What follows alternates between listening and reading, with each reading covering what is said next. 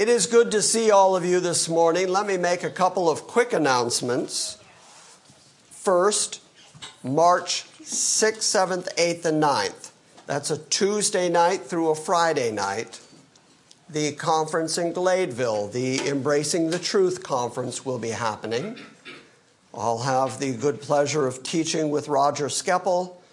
I'll be doing the daytime teaching, he'll be doing the nighttime teaching, and we are teaching on the doctrines of grace this year. Since that is something that Elder Ward years and years ago established for the Sovereign Grace Conference, that every few years there's teaching on the doctrines of grace. That is what the Embracing the Truth Conference has decided to do again this year. So make your plans accordingly. I hope to see you all over there. That week, there won't be any Wednesday night meeting here at GCA. If you want to go to church that Wednesday, go to Gladeville, which isn't that far away from here. And they always treat us very, very good. And then, right on the heels of that, almost shockingly, a homecoming's almost upon us. And so we are making plans at this moment, trying to arrange what's going to happen. So any of you that would like to contribute to homecoming with your singing ability or your musical talents or anything else you'd like to do, miming is good. Any of you that have a miming ability. Homecoming is March 31st and April 1st this year. That is a Saturday, Sunday. We will be using the same facility that we've used the last couple of years, right up around the corner. And we'll have dinner Saturday night after a Saturday afternoon service. And then we'll have a Sunday morning communion service, and then a potluck after that. And so that's always a real good weekend. There are plenty of people making their plans to come into town for that weekend to share our Resurrection Sunday and communion service with us. So before we know it, we're just going to blink, and suddenly that's all going to be upon us. Make your plans accordingly. Turn to 1 Peter chapter 5. Potentially, and please remember that I used the word potentially, but potentially this could be one of the shorter sermons that I have ever preached. Again, remember the word potentially. Don't roll your eyes at me, because we've really only got chapter 5 of 1 Peter, and last week we looked at the first couple of verses, and then the rest of the chapter is Peter saying kind of large summary statements. And then next week we will get into 2 Peter. Therefore, says chapter 5, verse 1, therefore, which means that he's basing that statement on everything he has said prior to that. For instance, in chapter 4, verse 17, he said, for it is time for judgment to begin with the household of God. And if it begins with us first, what will be the outcome for those who do not obey the gospel of God? And if it is with difficulty that the righteous is saved, what will become of the godless man and the sinner? Therefore, let those also who suffer according to the will of God entrust their souls to a faithful Creator in doing what is right. Now, the whole last chapter is going to kind of be an expansion of that same idea. Let those who suffer, because he's going to go back to mentioning suffering, let those who suffer according to the will of God, because he's going to say that these things are all coming to us based on God's determination, who he's going to refer to as the God of all grace, whose grace is best demonstrated when we're going through our difficulties and our sufferings. And then let us entrust ourselves to that God of all grace. And the way that we entrust ourselves to him is by doing what is right. And that's kind of the theme of the whole of chapter 5, so that he can start again with, therefore, I exhort the elders among you, as your fellow elder, and witness of the sufferings of Christ, and a partaker also of the glory that is to be revealed. Shepherd the flock of God among you, exercising oversight, or overseeing them, be the overseer. Same idea as shepherd, same idea as poimen. Take care of the flock, look after the flock, remembering that the flock, after all, do not belong to you. They are not your sheep, they belong to the great shepherd. You're just exercising an oversight. You're just watching over them, not under compulsion, but voluntarily. Notice again this idea of voluntary submission, because it's going to come up yet again, as if it hasn't come up enough already in 1 Peter. It's going to come up again in chapter 5. As he's making his summary statements, he's going to say, all of you, just submit to each other, so that there is this sense of peace within the church, that there isn't backbiting and fighting and feuding and gossiping. Just exercise this kind of willing submission to one another. And even the shepherds of the flock should exercise their oversight not under compulsion, but voluntarily, according to the will of God, and not for sordid gain, but with eagerness. Now, last week I made a comment that I think is inevitable. Any of us these days, when we read, not for sordid gain, just kind of can't help but think of people we know who have been in the ministry for their own aggrandizement, for their own ego, and ultimately for their own sordid gain. I simply don't know anybody who preaches the gospel of Jesus Christ who actually deserves a jet plane, or who actually needs a multi-million-dollar mansion. I think we can say, okay, that is sordid gain. If you're living in a mansion, flying in a plane, if you're spending that kind of money on yourself, and there are people in your congregation who are barely getting by, how is that appropriate Christian equity? How is that empathy for those who are less well off than you are? So certainly it's never the job of an elder, of an overseer, to make more of himself than the rest of the congregation. One of the concepts that I heard years and years ago that I actually like is that any church, whether it's a wealthy church or whether it's an impoverished church, that any church ought to figure out what the average mean economy is of the congregation. Just kind of get an average of what everybody in the congregation lives on, and that should be the goal for giving your pastor something to live on. Since we know that we should support the gospel, we should support it in the means or in a way where the pastor is then equal to the congregation itself. And I like that idea because then the pastor doesn't become as poor as a church mouse, to use a phrase that's sort of obvious. I heard a phrase years ago, a woman in a church who said, "Dear Lord, if you just keep him humble, we'll keep him poor." Okay, that's not what I'm talking about. Really, the congregation ought to support the gospel. The Bible certainly says that they who preach the gospel should live of the gospel. But those who preach the gospel should not do so much better than the congregation that they are existing on the back of the congregation that's being, for lack of a better word, readily shorn, and that all the wool in the place from all the sheep is all going to the shepherd. That's just not the way it should work. If you have a very large, very wealthy congregation, I say the same thing. Take the average, figure out what that is. That's what the pastor should make. It's not biblical. I think it's a good rule. Because it'll keep the pastor, again, from ever lording it over the congregation or ever becoming wealthier than the congregation. He shouldn't be poorer than the congregation, barely getting by, barely subsisting, but he certainly shouldn't become rich on the back of the congregation. So shepherd the flock of God among you, exercising oversight, not under compulsion, but voluntarily, according to the will of God, and not for sordid gain. I do think, by the way, that those two phrases are a contrast. That you're not doing it for sordid gain, but you're doing it voluntarily according to the will of God.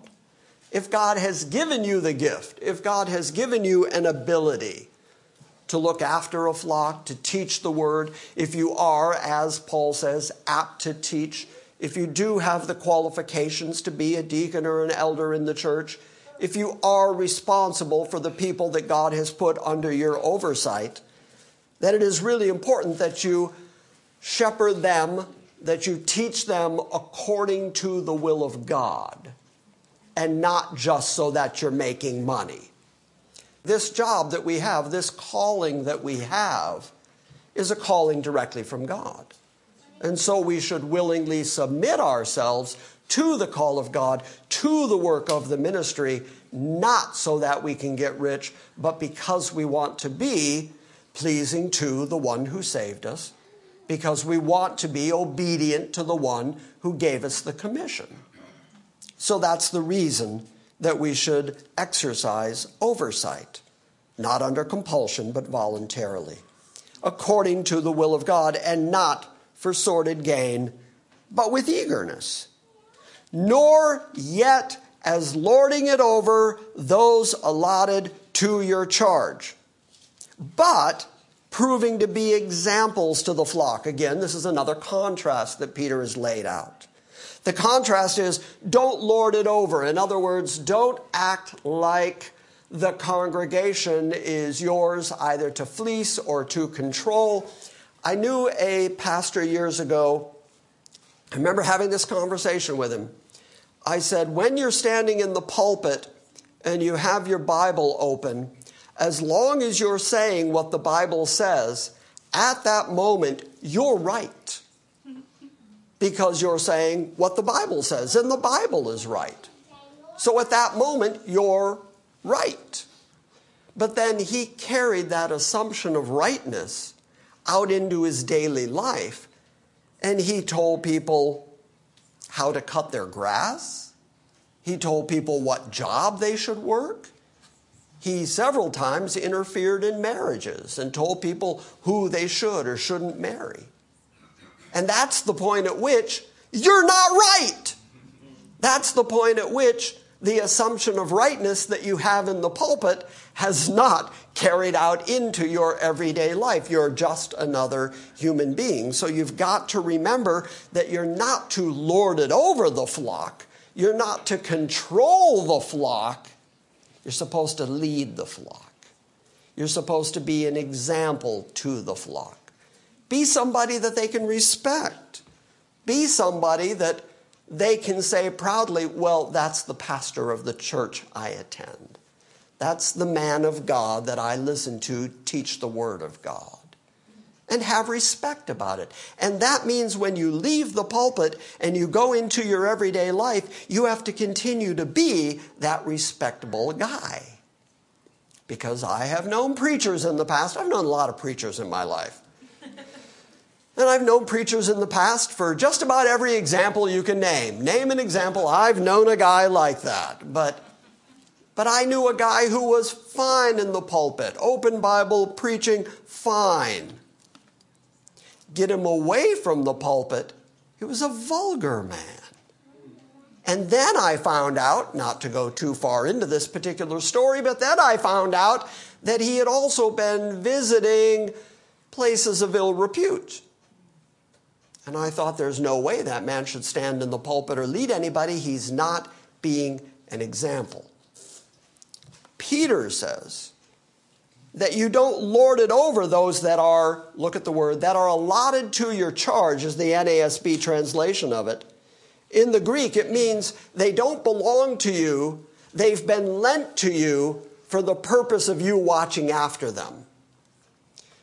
Micah and April were recently given a cat that actually belonged to Leon's roommate. He's not Alex anymore. He's Leon's roommate. And so Micah and April took care of it. I'm only using this example to say they knew the whole time that they were feeding him and taking care of him and petting on him and being friendly. They knew the whole time, not my cat. It's Alex's cat. So the same example applies here. Take care of the sheep. They have been allotted to your charge. But they're not yours. They belong to Jesus. They belong to the all-omnipotent master of time, space, and reality, and you're just you. So what makes you think that you have the authority or the power to lord it over them or take control of them or use them for your benefit? Use and abuse them to make yourself more aggrandized. Peter says, don't do that. Instead, prove to be an example. Prove to be the kind of person that they can say, well, I can follow a man like that. And if you do that, verse 4, and when the chief shepherd appears, you will receive an unfading crown of glory. Again, I think Peter's setting up a little contrast here. When you're on the planet and you've got a congregation, large congregation, small congregation, you've got a group of people who belong to the Lord. They're looking to you to do the teaching. It's very easy to get caught up in your own egocentricity. It's easy to start thinking, I'm the important person here. It's easy for you to start thinking, I need something back. I need some reward. I'm going to start making sure that I get rich or powerful or politically influential because of these people that are following me. It's easy for the human ego to start thinking that way. Peter says here, well, there is a reward to be had. It's just that you don't get your reward here and now. But when Christ, when the chief shepherd appears, if you have taken care of his sheep well, and you turn his sheep back over to him, you get rewarded for job well done. So there is a reward, it's just not a human, fleshly, earthly reward. Because, as he said from the beginning, these are God's sheep. This is God's enterprise. It's God who gave you the gift. It's God's word that you're teaching. And if you do it faithfully, then you're going to get a reward from God. This is all God's enterprise. That's the important part. And I know for certain, I've said this for as long as I've been here, and I think Jeff will agree that I've said this for as long as I've been here. If you hear tomorrow that Jim got hit by a truck and Jim's not going to be here anymore, next Sunday, show up here. Because the same God who gave me whatever gift I've got, and I do think I've identified my gift. I have the gift to simplify the complicated and complicate the simple. That's my gift. But if it's a gift that actually comes from God, the ability to teach His Word, God is perfectly capable of giving that same gift to whoever stands here next Sunday after I'm hit by the truck. And you've seen it time and time again. You've seen men stand up here and preach the Word of God, and when they've gotten done, you've thought, well, that was good. I learned something. That was good. Who knew he had that in him? We're very fortunate here at GCA that there's a handful of men who can stand right here next Sunday, and you all will be fine. Why? Because it's God's enterprise. And God does not collect His sheep and then not feed them. God does not collect His people as a body and then not bless them. As long as the word goes out, and as long as you're being adjured to be faithful to His word, you're going to be fine.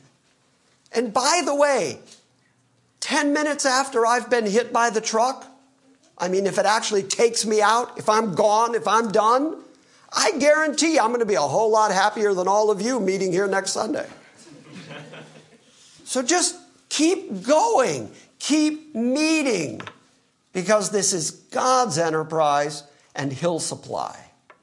He'll feed the sheep. He'll take care of His own word. He'll take care of His own people. You just keep being faithful. Got it? Amen. Not yet as lording it over those allotted to your charge, but proving to be examples to the flock. And when the chief shepherd appears, you will receive the unfading crown of glory. Now he goes back to his idea of voluntary submission. You younger men likewise, be subject to your elders. Now again, I did not coordinate with Kellen. I did not call Kellen and tell him what particular passage he should read this morning for our Bible reading, but he read Paul's words, and they echo what Peter is saying here, or Peter is echoing Paul. But this is an important concept. Everybody be willingly submissive to one another, and you young men, look toward the elders, look toward the mature men. They've just had more time in the faith. I tell people regularly, it's not my age, it's the mileage.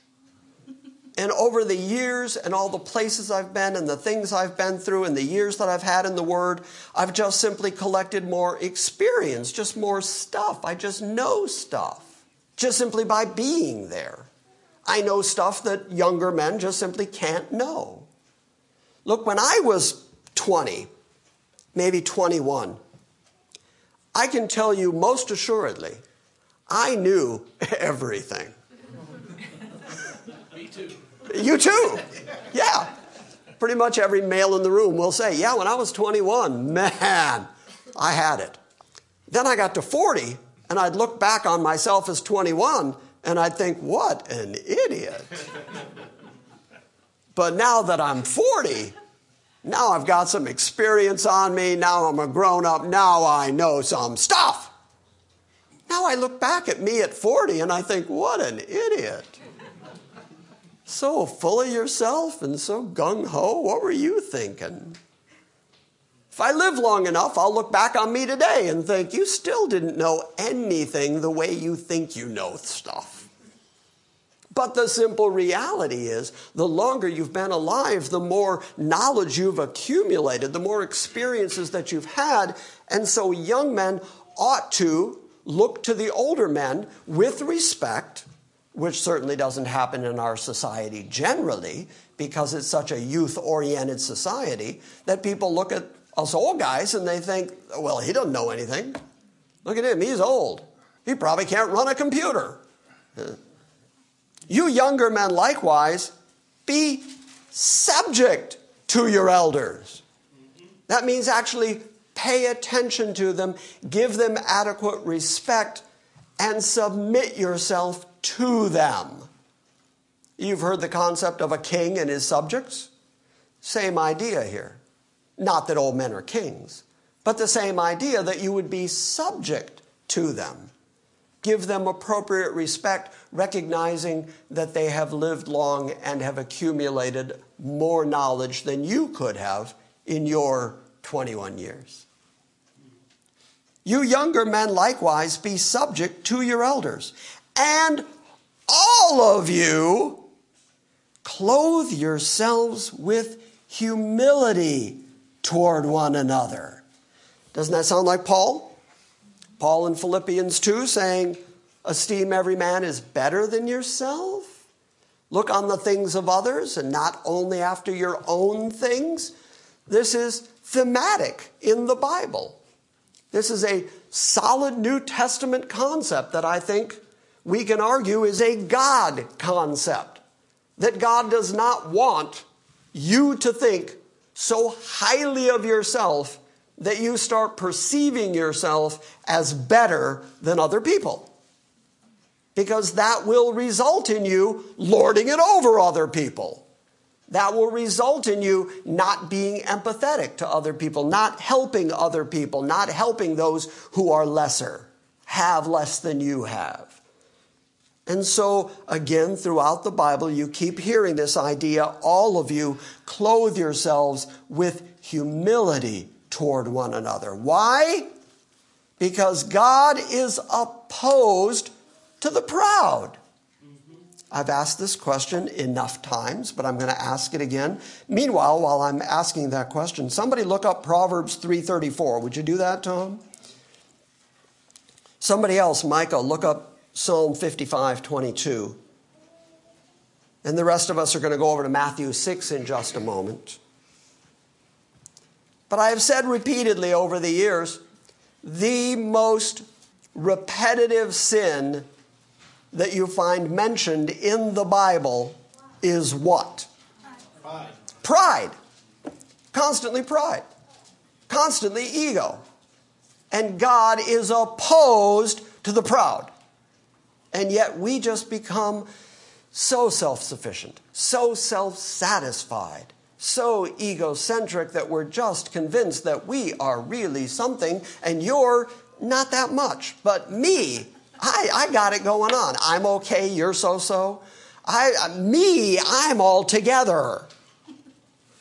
And yet we're told repeatedly that God is opposed to the proud, but will give grace to the humble. Now, that's not the only place we find it. We find that all the way through the Bible. For instance, Tom is going to read for us Proverbs 3:34. Toward the scorners he is scornful, but to the humble he gives favor. But to the humble, that's who he gives favor. The scornful, they're just going to receive scorn from God. God is opposed to the proud, but he gives grace to the humble. In the end, what is it you want from God? In the end, do you want God's judgment? No. In the end, do you want God to look at you and count every sin and punish you accordingly? Is that what you want? No. Do you want God to look at you and say, you know, I've been watching you, I've been paying attention to you, and it's about time you got your just desserts? That's not good. No, not good. Doesn't work for me. I don't want that. What I want from God is grace. As I said, Peter's going to refer to him as the God of all grace. That's what I want from God. I wake up some nights fearing for where I've been and what I've done, how I think, how I am.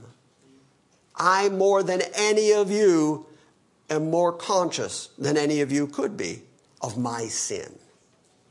I'm very, very conscious of my own depravity, my own ill will, my own ego. I'm very conscious of that. What I want from God is grace. Grace. I've been saying it for 17 years. People I've never met walk up to me and say, hey, grace, grace, grace, grace, grace, grace. Amen. Yeah. They've listened enough and heard me say grace, grace, grace, grace, grace, grace, grace. I want grace from God. That's what I want from God. How do I get it? He gives grace to the humble. So now humble yourself. Okay, so that's the equation. That God is opposed to the proud, and if you know that, then how should you be? Not proud. You should be anti-proud. You should be non-proud. You should be humble because he gives grace to the humble. So Peter says, what I just tried to elucidate. So humble yourselves, therefore. That's verse 6. If you know that he gives grace to the humble, be humble. Is that obvious enough? If God gives grace to the humble, you should actually be humble. Humble yourselves, therefore, under the mighty hand of God, that he may exalt you at the proper time. Okay, so here's the equation. Again, you humble yourself, God gives you grace, he doesn't count your sins against you, and you get to live eternally in his glorious presence. Okay, that's a good exaltation. That's exalted. There's nobody on the planet that can do that for me. There's nobody anywhere on the planet that can exalt me the way God can exalt me. So whose favor do I really want? Man? No. I don't care what men think or what men expect of me or how many men say, oh, come on. When I was a kid, especially in high school, I took a certain amount of pride in the fact that I didn't swear. I never swore. Never. Because my dad never did. So no bad word ever came out of my mouth. Which meant that all my friends in high school were determined to get Jim to swear. Oh, that sounds familiar. That sounds familiar, doesn't it?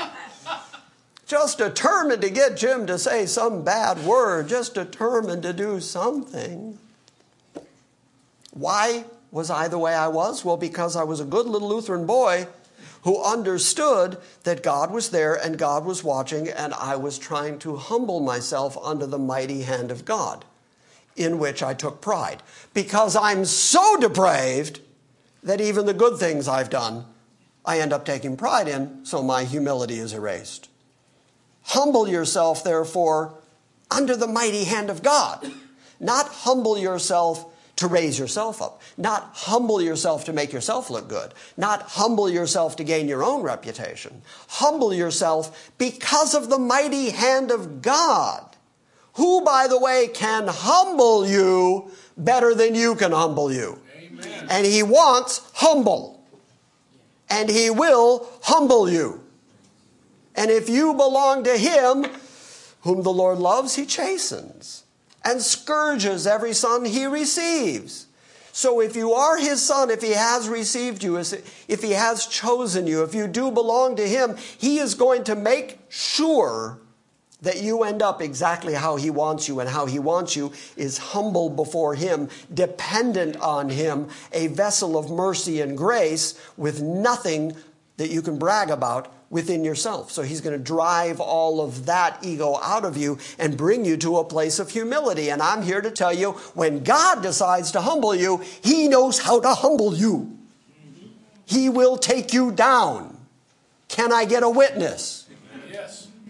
So humble yourselves, therefore, under the mighty hand of God, that he may exalt you at the appropriate time, at the proper time. God is going to exalt you. But first, he's going to teach you dependence on him. Now, one of the ways that he teaches dependence is by taking you through troubles and trials and difficulties. Suffering. Peter's going to talk about it in a moment. And how many times have we read Peter saying that if God decides that you need to suffer for a while, then you're going to suffer for a while. That's God's determination. So what do you do when you're going through the suffering? Do you shake your fist at him and yell at him? No, you humble yourself. What do you do when you're blessed highly and you've got plenty and you have a lot to eat and many clothes and a big car to drive? Well, then you humble yourself before God. In all circumstances, in every aspect of life, humble yourself, therefore, under the mighty hand of God, and he'll exalt you. He'll lift you up in the appropriate time once you've learned the lesson. casting, oh, I like this verse so much, casting all your anxiety, all your cares, says the King James, casting all of your worries upon him because he cares for you. Is there any better news than that? All the worries of this life, all the cares of this life, all the worries about your finances and your sickness and your children and your just the stuff of life. How will I get through tomorrow? I do like the phrase. Most of you have probably heard it at some point. But I like the phrase, nobody ever had a nervous breakdown worrying about today. You've got today covered. You can see your way clear through today. You're okay. But man, tomorrow? What's going to happen tomorrow? Next week? A month from now? How am I going to get by? How am I going to pay my bills? Am I going to maintain my health? How am I going to endure through this lifetime? Well, Peter says, cast all your anxiety and all your cares on him because he cares for you. You want to see the demonstration of that? Micah's going to read Psalm 55:22 for us. Stand up and read it for everybody. Cast your burden upon the Lord, and he will sustain you. He will never allow the righteous to be shaken. Cast your care upon him. It goes all the way back to David. What are your concerns? What are your terrors? What are your problems in this lifetime? Cast it to him. Which just makes sense because first off, you can't change it. One of the big issues that we've seen this week is the school shooting that happened. And then Facebook lit up with people's opinions.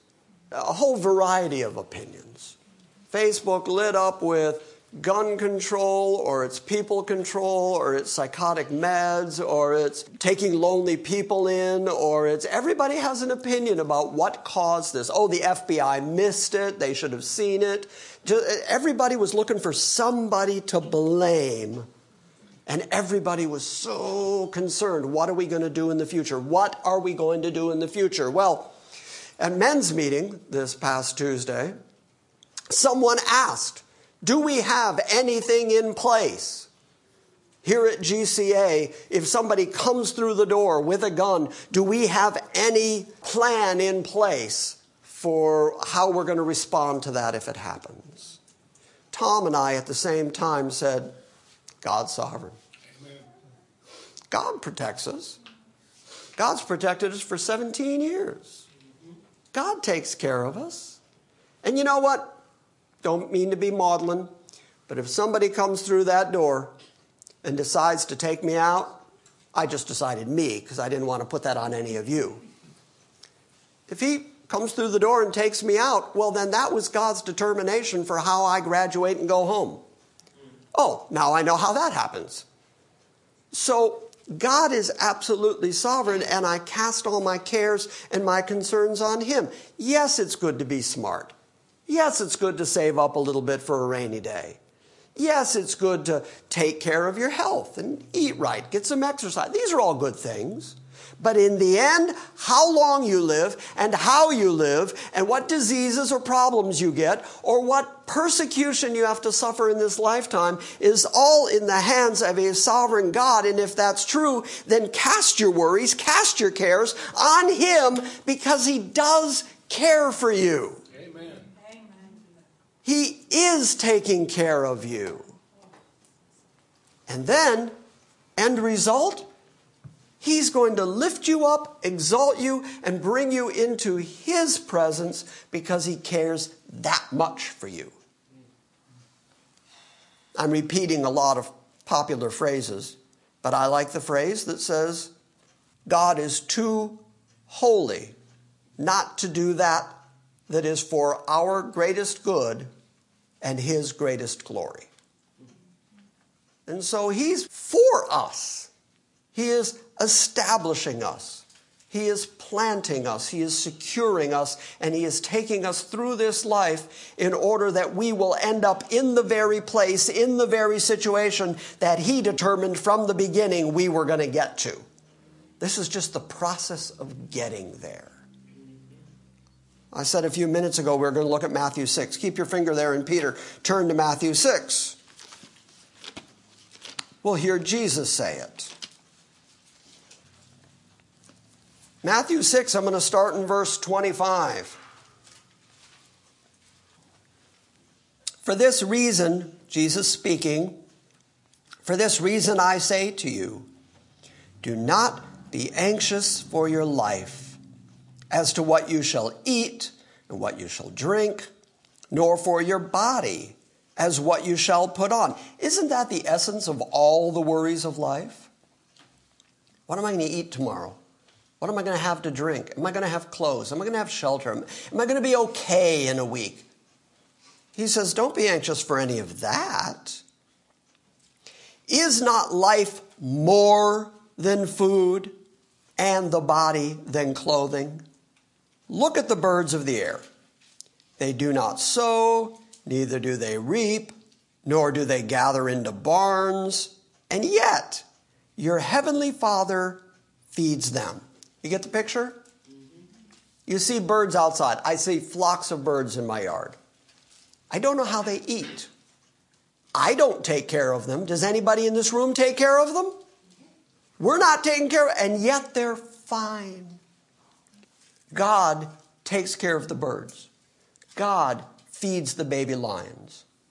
God takes care of the antelope on the hills. God takes care of the animals in the jungles the human beings can't even get to. God takes care of all of them.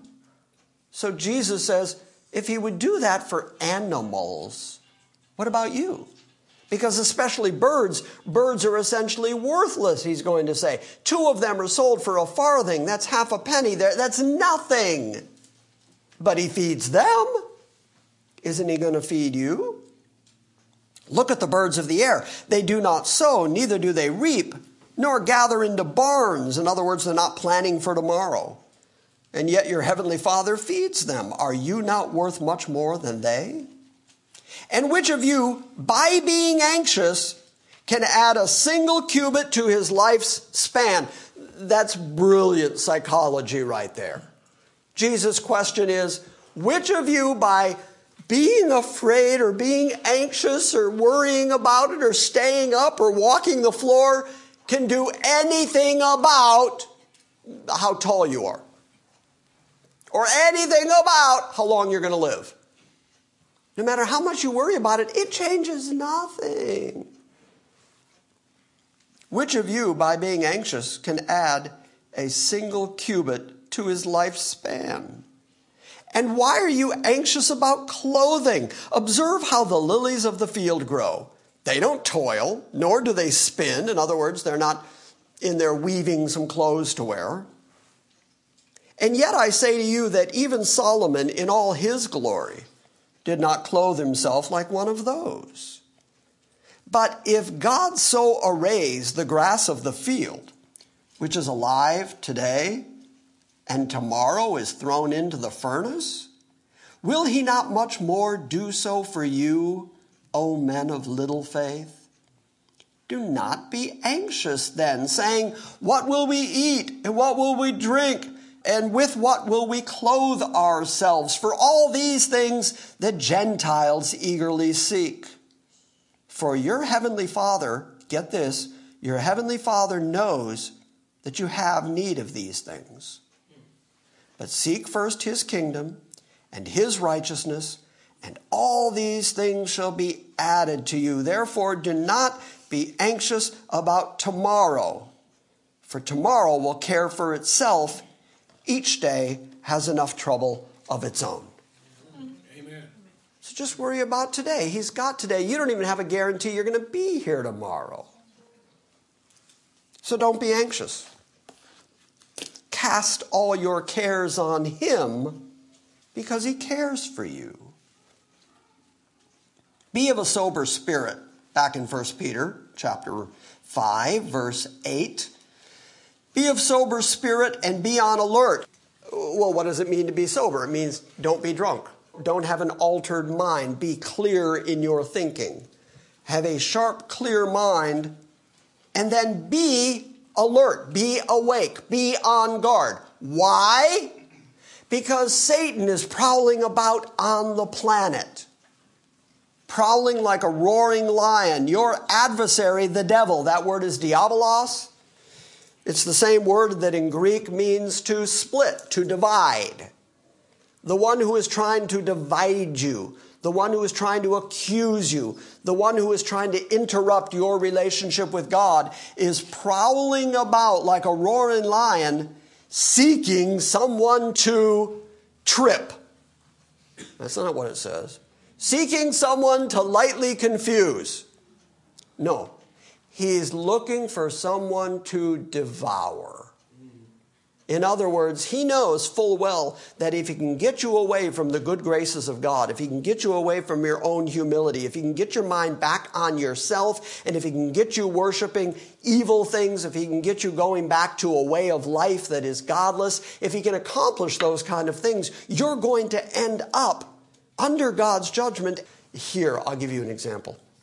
What did Satan ultimately do to Judas? He ultimately went and hung himself. Okay, that's what Satan's trying to do. He's trying to upset your life. He's trying to devour you. And if it were not for the grace of God intervening on your behalf, if it wasn't for the power of God protecting you, if it wasn't for the hand of God, if he wasn't keeping you every moment of the day, then I guarantee you, you are easy prey for the devouring lion because he's been alive a lot longer than you are. He's much trickier than you. He is subtle. He knows how to appeal to your desires and your wants and your flesh. He knows how to do all that and will happily do it if it ends up in your destruction. And you're not strong enough, you're not big enough to protect yourself from that. You need the protection of God. So here's what he says. Be of sober spirit. Be on the alert. Your adversary, the devil, prowls about like a roaring lion seeking someone to devour. But resist him. Okay, resist him. How? How do I resist him? Well, Peter doesn't leave you just dangling. He tells you how. Resist him firm in your faith. Stand on your faith, regardless of your circumstances. He's going to say it in just a moment. You could be suffering. You could be going through trials. That's when your faith is going to get the shakiest. Satan knows that. He knows that by using your circumstances, he can try to shake your faith, to undermine your faith in God. So stand firm in your faith instead, knowing that the same experiences of suffering are being accomplished by your brethren who are in the world. In other words, it's the same thing Paul said. There is no temptation taken you, but such as is common to man. You're not being singled out. You're not the only one that's going through this trial. So therefore, stand firm in your faith. Now, this would be a good time to define faith again.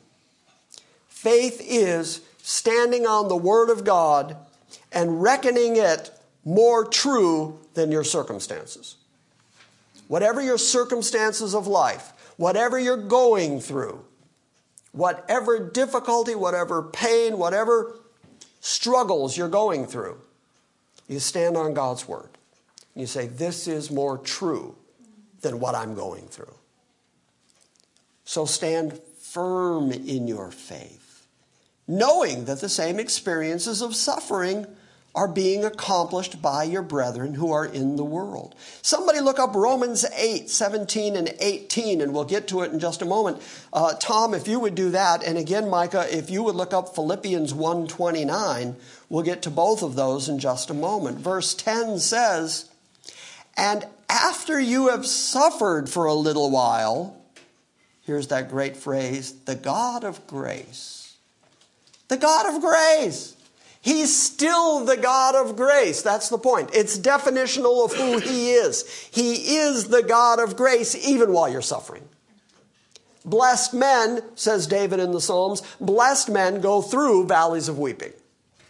Blessed men go through Raqqa, go through the difficulties of this life, but they're still blessed men. It's still a God of grace who is taking you through the trials. And after you have suffered for a little while, the God of grace who called you, here's where you're headed, has called you to his eternal glory in Christ. That's what he's called you to. That's the grace part.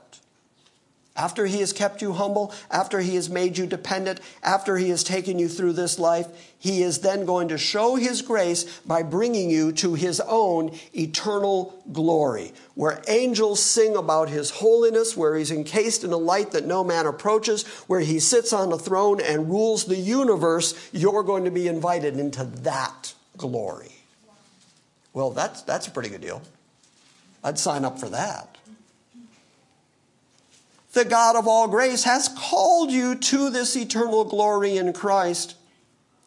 And he himself, I like that Peter had to take the time to say, no, it's just him.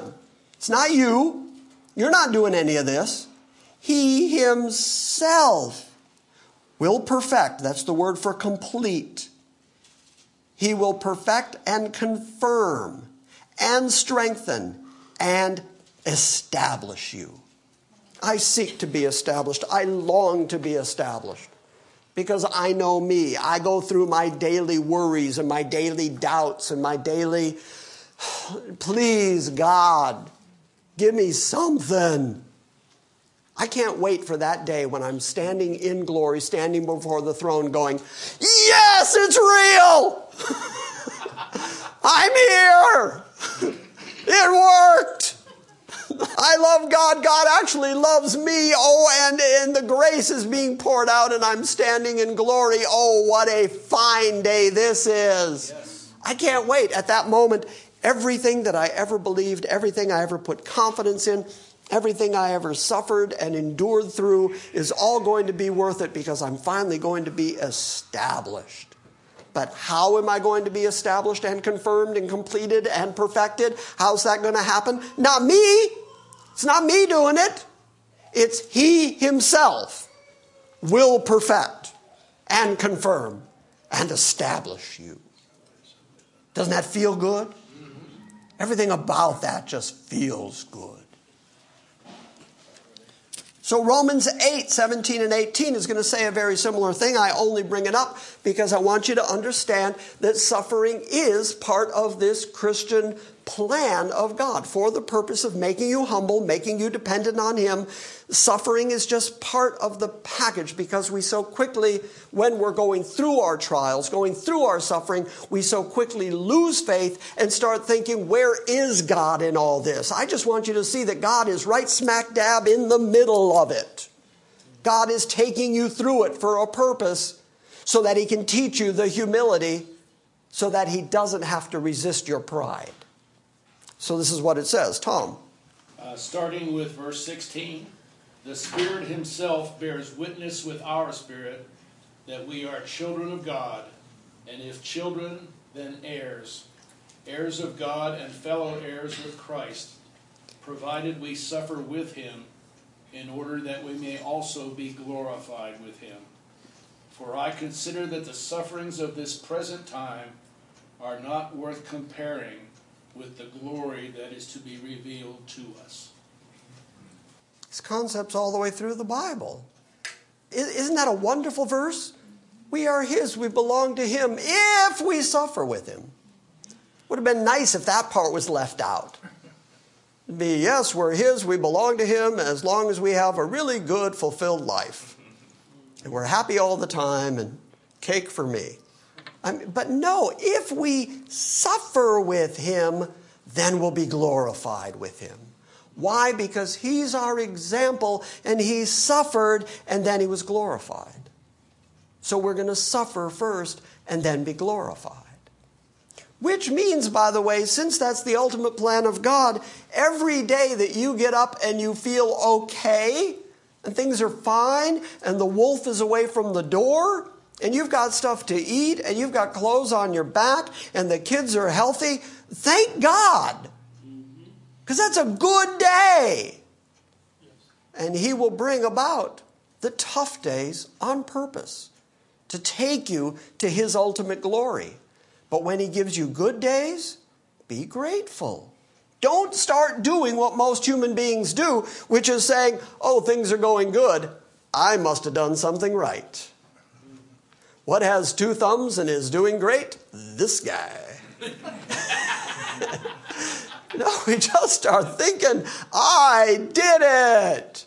No. God is perfectly capable of making this life tremendously nonstop difficult. Haven't you known people who have nonstop difficulty? And our common way of thinking is to think, what did they do that God would take them through that? Except that the Bible seems to imply that it's the great love of God that's taking them through that. So, well, men, don't seek a physician. Everything's fine, everything's good. We're not looking for a savior.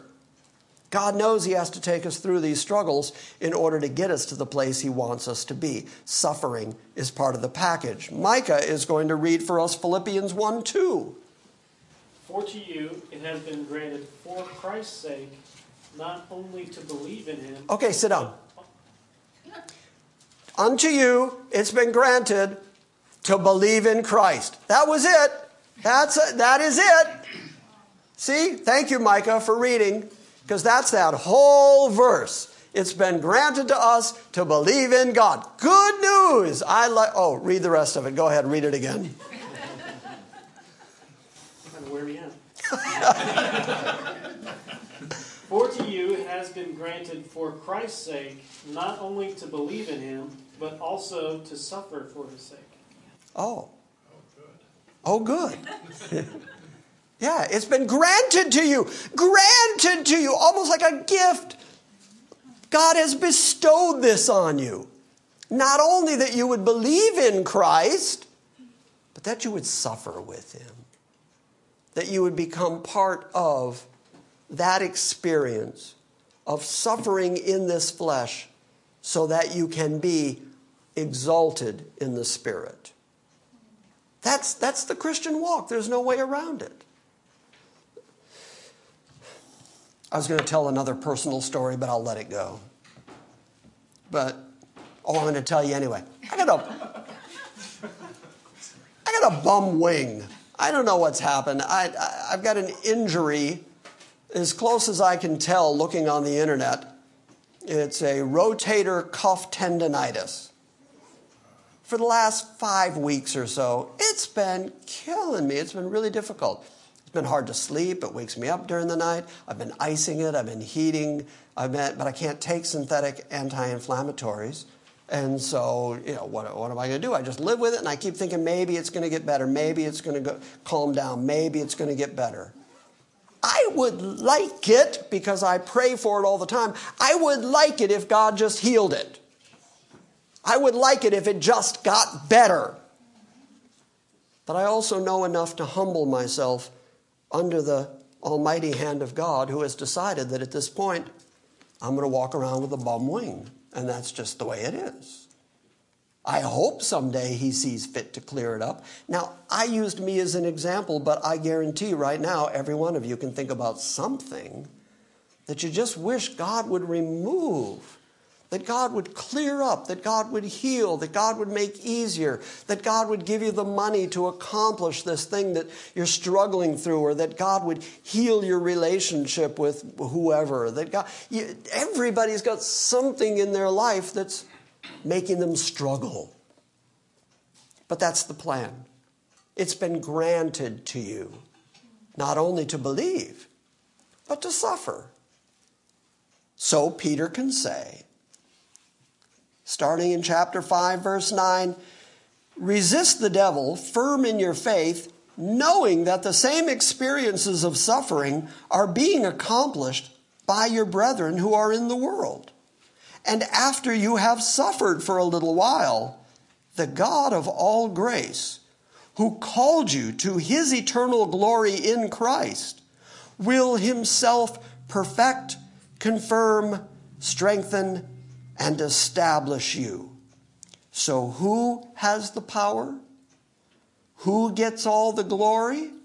It's certainly not man, which is why Peter can then say, To him be dominion forever and ever. All the power, all the dominion, all the authority belongs to him. And the sooner we recognize that and humble ourselves under his almighty hand, well, then the happier we're going to be overall. If you continue to beat your head against the brick wall of God's sovereignty, you're never going to be satisfied.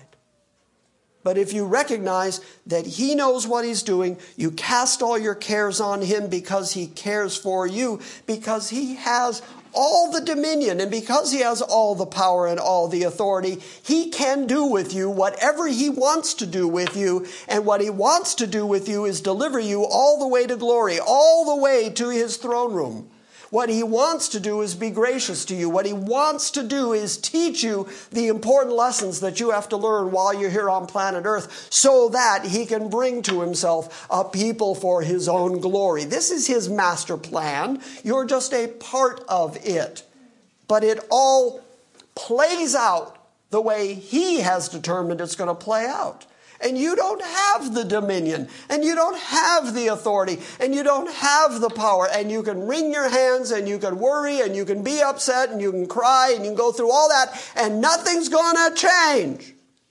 In the end, humble yourself before him. In the end, recognize his dominion and worship him anyway. Recognize his glory and that he deserves his right place in your thinking and in your faith and in your life, and give him all the glory and the honor that is due him, regardless of what you go through. Because what you go through is not uncommon. It's what your brothers in the faith have all gone through. So to him be dominion forever and ever. Amen. Through Silvanus, our faithful brother, for so I regard him, I have written to you briefly. Okay, now we know who Peter was writing through. Who was the amanuensis? Who was the secretary? Who was doing the writing? It was obviously Silvanus. Our faithful brother, for I do regard him as that. So through him I have written to you briefly, exhorting and testifying that this is the true grace of God. So stand firm in it. Now that you know that, now that you know everything Peter has told you about the difficulties of this life and about suffering and about the trials and about God's glory and about the God of all grace, now that you know all that, he says, stand firm on it. Because this world, this life, and your enemy, your adversary, Satan, is going to try to divide you from God. And he's going to do it through circumstances, and he's going to do it by trying to undermine your confidence and your faith in God. So stand firm in this faith. Verse 13 says, she who is in Babylon, chosen with you, sends greetings, and so does my son Mark. Now, I won't go into much detail about it, because I did in the introduction, but there is a tradition that says that Peter was in Rome.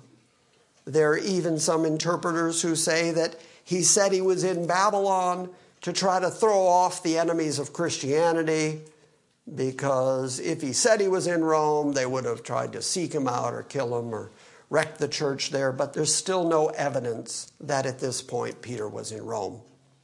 Some people have said that when he writes, she who is in Babylon, that he's speaking of his wife, because we know that he was married.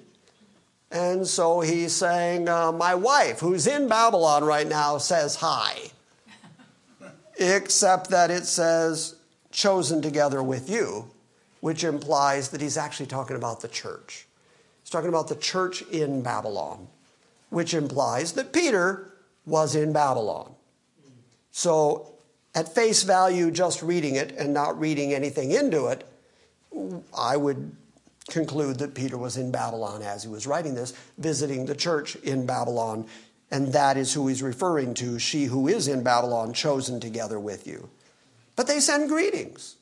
They say hello, as does my son Mark. This also gives credibility to the theory and I don't think it's a theory, I think it's pretty solid, the idea that the Gospel of Mark is actually Peter's gospel, that Mark wrote it under the tutelage of Peter. He's clearly with Peter. Mark, who writes the shortest of the four Gospels, also says more about Peter's failure than the other three. And so there is a great deal of evidence that Peter was teaching Mark, who was writing what we call Mark's Gospel. So then greet one another with a kiss of love. Some of your translations will say with a holy kiss. Peace be to all who are in Christ. Last concept, holy kiss. The first time that I was at Main Street, people I did not know, men, walked up and kissed me, right on the cheek, just planted a kiss on me. And it took me back at first, but then I realized that they were doing what the Bible says to do, to greet one another with a holy kiss. Now, kissing male to male as a greeting was a very Mideast thing to do. It was a cultural thing. He's saying, do it as a holy kiss, do it in a Christian way. But it was something that was pretty commonly done. I remember Elder Ward many years ago saying that it's a shame that the homosexual agenda in the world has made us suspicious of the holy kiss. Because we should be able to show affection to one another without thinking, oh, this guy's coming on to me. The Bible says to greet each other with that kind of holy kiss. So, yes, I do think it's a cultural thing, and culturally we've moved away from it, except that I have been in churches, and I will be in one again soon in Gladeville, where the holy kiss is just something they practice. And there's just nothing wrong with it. There's nothing questionable about it. In fact, these days when men greet me with a holy kiss, I actually appreciate it because they're just trying to be firmly biblical.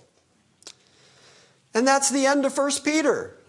So next week we will do the introduction to 2 Peter. We'll talk about some of the controversies that surround 2 Peter. 2 Peter, more so than just about any other book in the New Testament, went through a tremendous amount of debate and questioning before it was added to the canon. So we'll talk about some of that background, and we'll talk about the fact that there are plenty of evidences within it that Peter did write it, but probably via a different amanuensis, which is why the language is a little different, which is why the tone is a little different, but it's still Peter. And then Peter's going to get into all of this eschatological stuff, which we here at GCA are comfortable with. We're not afraid of that stuff. But then a big section of 2 Peter reads very much like Jude. So we're also going to work the book of Jude into our study of 2 Peter so that we can see the parallel ideas and the very fact that Jude and Peter parallel each other and that Jude was accepted pretty early in the church gives credibility to 2 Peter. So we'll get into all of that next week. And then we'll start yet another book of the New Testament. And if we include Jude in it, we've just about preached the whole New Testament. So that's pretty good. Any questions? Anything? Any comments? All right. Well, good enough. Then say goodbye to the internet congregation. Goodbye. Thank you for listening to this week's Salvation by Grace message.